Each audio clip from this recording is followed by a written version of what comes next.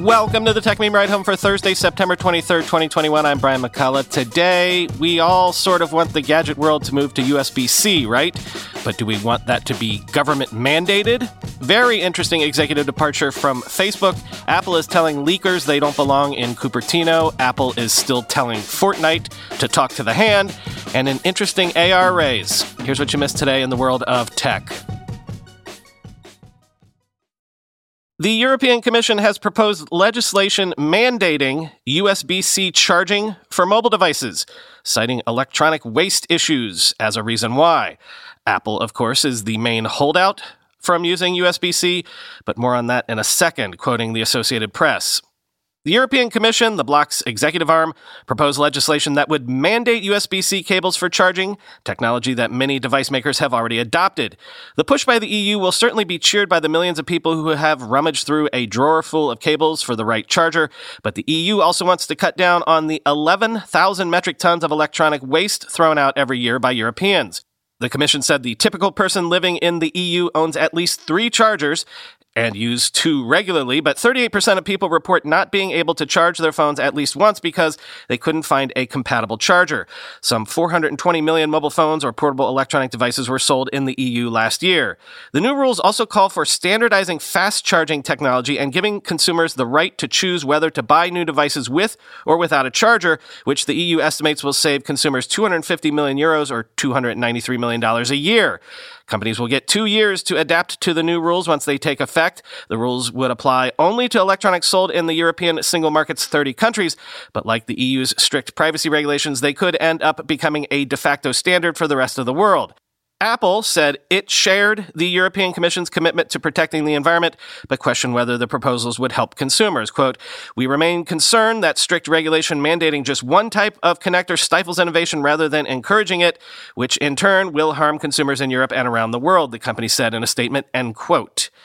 Now, as a lot of people have been speculating about online overnight, maybe Apple will use this as the impetus to go fully portless, not having a charger on your phone at all and making the iPhone of the future be 100% wireless charging. Although remember, wireless charging has environmental and energy efficiency issues of its own.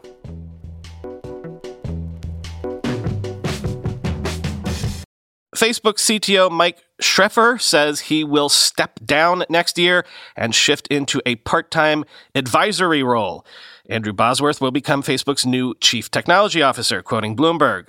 Schroepfer's move marks the most significant departure from the company in years and follows the recent exits of several other top executives. Schroepfer, 46, will continue to advise the company in a new part-time senior fellow role, helping with recruiting technical talent and developing the company's artificial intelligence initiatives. Known as Schroepfer joined Facebook in 2008 and has been CTO since 2013, reporting to Zuckerberg himself. He sits atop many of Facebook's most ambitious organizations, including groups that the social network is depending on for future growth, such as engineering, infrastructure, augmented reality and VR, and the blockchain and finance unit. His desk sits next to Zuckerberg's and operating chief Sheryl Sandberg's at Facebook headquarters. Schroepfer's most central role may be his oversight of Facebook's AI organization, which he helped build. That group develops the technology Facebook uses to automatically find and remove content that violates its policies, like nudity, hate speech, and graphic violence. Pressure to improve those systems increased last week following a series of reports in the Wall Street Journal that found evidence describing the company's struggles to reckon with issues like COVID-19 misinformation and human trafficking, end quote. Yes, folks are speculating, because of the timing of this, if this is related to those recent Wall Street Journal stories and the scandal surrounding them, especially because, from what I hear, Schrepp only informed his colleagues about this on Monday. So is this what I speculated on earlier? Are folks who were staying at Facebook to fight the good fight getting frustrated? Remember, I said some folks probably endured Facebook scandals and the raised eyebrows of their friends and family over the years because they believed social media was still young and so could be fixed, and they wanted to be the ones to fix that problem. I don't know if this is that, but here is what Samid Chakrabarti, Facebook's ex-civic integrity lead, tweeted, quote, "After I left Facebook earlier this month, many existing employees asked me who could now best be their ally on matters of societal import. Who was on my short list every single time? Schrepp. So this is indeed significant," end quote. But let me throw one more angle of speculation at you. Andrew Bosworth, or Boz as he is known, is taking over the CTO role, and he is known to be perhaps Mark Zuckerberg's most loyal confidant in the company and fiercely defensive of the company. So making Boz Zuck's effective operational number 2, especially on the product and tech side of Facebook's most important initiatives, some folks have been saying, might that be a sign that Zuckerberg is moving to a war footing?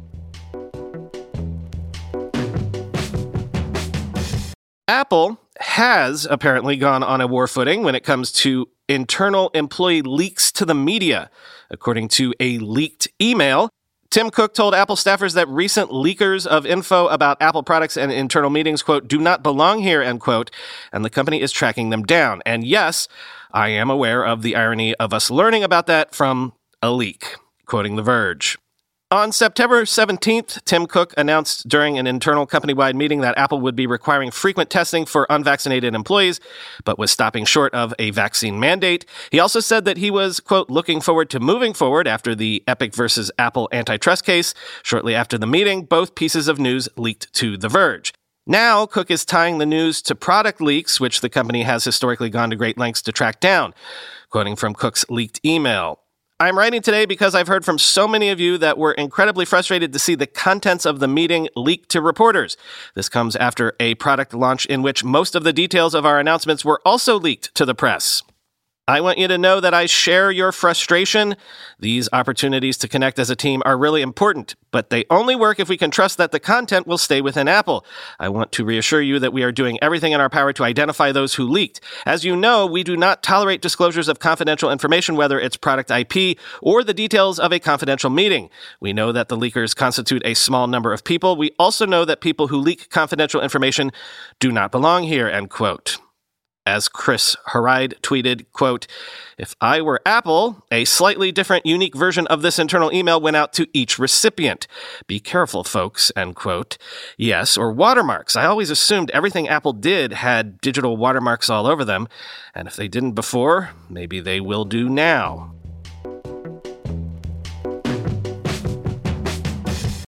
Meanwhile, Tim Sweeney says Apple has told Epic that it will not consider reinstating Epic's developer account until all legal appeals have been concluded, which is not likely anytime soon, likely years from now. So maybe don't expect Fortnite to return to iOS anytime soon, quoting The Verge. The emails published on Wednesday, both on Twitter and an Epic blog post, indicate Epic Games' various apps are unlikely to return to the App Store for the foreseeable future.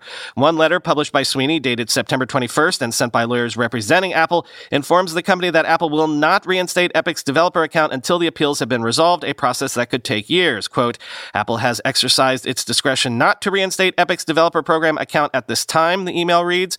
Furthermore, Apple will not consider any further requests for reinstatement until the district court's judgment becomes final and non-appealable, end quote.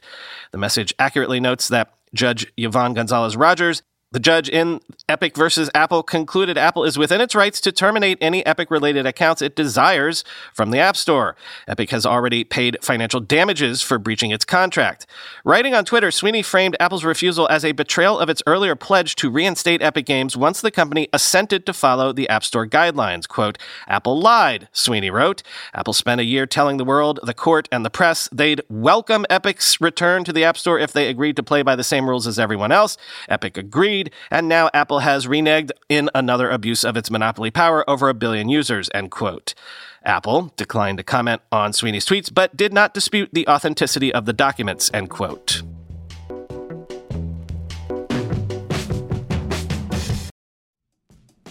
With everyone fighting for attention, how can your business stand out and connect with customers? That's easy. Get Constant Contact. Constant Contact's award-winning marketing platform has helped millions of small businesses stand out, stay top of mind, and see big results fast. Constant Contact makes it easy to promote your business with powerful tools like email and SMS marketing, social media posting, and even events management. With Constant Contact, you'll reach new audiences, grow your customer list, and communicate more effectively to sell more, raise more, and fast-track growth. Don't know much about marketing? No sweat. Constant Contact's writing assistance tools and automation features help you say the right thing at the right time every time. Plus, you can send with confidence knowing your emails are actually reaching your customers thanks to Constant Contact's best-in-class 97% deliverability rate. I use this, and you should too. Tackle any challenge with Constant Contact's expert live customer support. Plus, everything's backed by their 30-day money-back guarantee. So, get going and start growing your business today with a free trial at ConstantContact.com. Just go to ConstantContact.com right now. Constant Contact, helping the small stand tall. ConstantContact.com.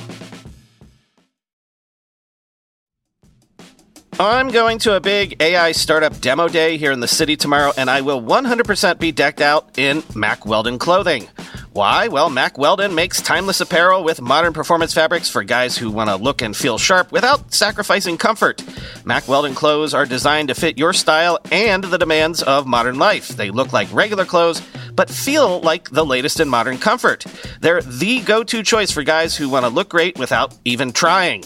Breathable underwear that keeps you cool, dry, and comfy all day. That's their AirKnit underwear. Crazy, comfortable, but elevated sweatpants, the Ace collection. An upgraded classic polo with antimicrobial silver threads, the Silver Peak polo. That's my personal fave. And ultra-soft antimicrobial tees for when you need to stay fresh longer. Their silver crewneck t-shirt. Get timeless looks with modern comfort from Mack Weldon. Go to MackWeldon.com and get 20% off your first order with promo code RIDE. That's MackWeldon.com, promo code RIDE. More on the whole Apple Silicon improvements from generation to generation debate. An analysis by Ben Badgerin says that Apple Silicon's GPU performance gains have averaged 19% year over the past 5 years, but the A15 Bionic jumped a whopping 52%. Quote, while it isn't always obvious, Apple's integrated product design approach of hardware, software, and silicon has led to many of the advances in camera, battery life, AI, video capture performance, and even ProMotion on iPhone 13 Pro. Apple has a luxury other silicon companies don't. They custom-tune their architecture and silicon design specifically for iPhone and the feature they want iPhone to have. This allows them to spend their transistor budget on features instead of just pure performance. But even then, the performance increases are notable. Going back to iPhone 5S, Apple has averaged 133% performance increases every 4 years. Most interesting for this iPhone 13 cycle are those Apple customers coming from an iPhone 10 or 10S. They're going to see a 91% performance increase. Our continued research in the smartphone category consistently reveals that most customers upgrade when they feel their current device is old and slow. Those customers upgrading every 3 to 4 years, which is the norm, would see between 80 to 91% performance increases during their refresh cycles. Apple still has a large current installed base of iPhone 8, 10, and 10S smartphones, which I believe will lead the iPhone 13 cycle. Those customers are up for a huge upgrade in their total iPhone experience. As I benchmarked the A15 Bionic in different ways and pondered how Apple spends its transistor budget with each A-series chip cycle, an interesting shift emerged for iPhone 13. Going back to how Apple spends their transistor budget on features, not necessarily performance, for the A15, Apple looks to have had the most GPU gains year over year since the A9. For the past 5 years, Apple has had an average of 19% GPU gains year over year, but for the A15 Bionic, Apple has increased GPU performance by 52%, end quote. YouTube is apparently testing letting premium subscribers download videos from its desktop site, quoting Android Police. Downloading content for playback later is most useful on mobile, where your connection quality is determined by your location, but there are plenty of us whose home connection isn't so great either, or who prefer to play back media on laptops that are likewise limited by location. To that end, YouTube is now testing downloaded video on the desktop for premium subscribers only. The experimental feature was spotted by Android Police tipsters subscribed to YouTube Premium in India and France, and it appears to be available widely elsewhere. If you want to try it, head to youtube.com/new to check the labs page while signed in. Downloaded videos can be played back at youtube.com/feed/downloads, which is also available via the side navigation panel. It should work on Windows, Mac OS, and Chrome OS. According to the text on the introductory page, this experimental feature will end its early test on October 19th. In the settings menu, you can choose to download in various qualities with 1080p as a maximum, or delete all of your local downloads from your browser cache with one button, end quote. Which is cool, because we've all been there, right? a video that you absolutely need a copy of from YouTube, and probably, to get it, you went to some sketchy website and exposed yourself to spam or phishing just to get the video. If you want a software tool that actually works well to do this, you have to pay for it, but I've used the Softverino YouTube converter for years. So free, completely unprompted, and unpaid plug for Softverino there. Link to the software in the show notes.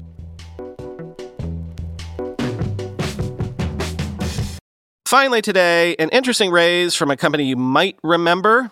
Chinese AR glasses maker Nreal has raised a $100 million round, sources say at a $700 million valuation, to develop its Nreal light glasses that connect with smartphones.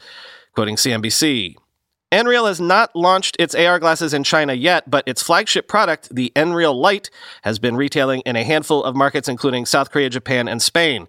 Nreal Lite is a pair of lightweight glasses which connects to a smartphone. Users can then experience so-called mixed reality apps where digital images are superimposed over the real world. The startup's backers include a number of major investors, including Neo Capital, the investment arm of electric car maker Neo, as well as venture company Sequoia Capital China.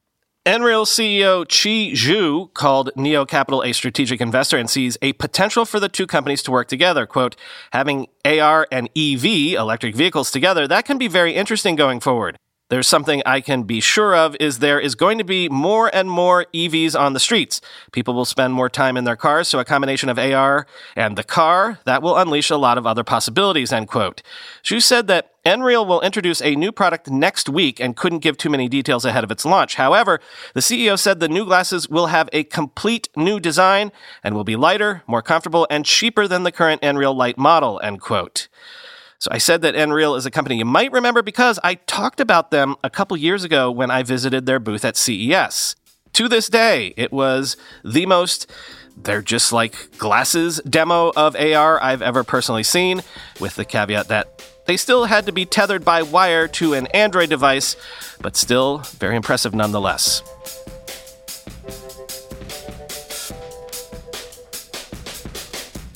Hey, the Ride Home Fund is live and taking subscriptions officially.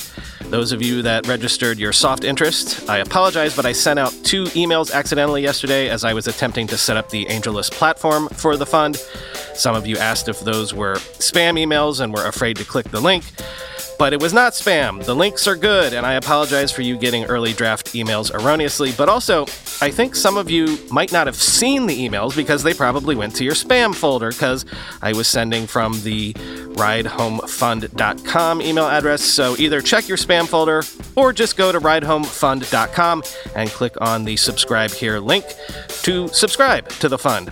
Even if you don't intend to invest in the fund but are curious about what we're up to or how a rolling fund even works, feel free to click the link and read the fund memo.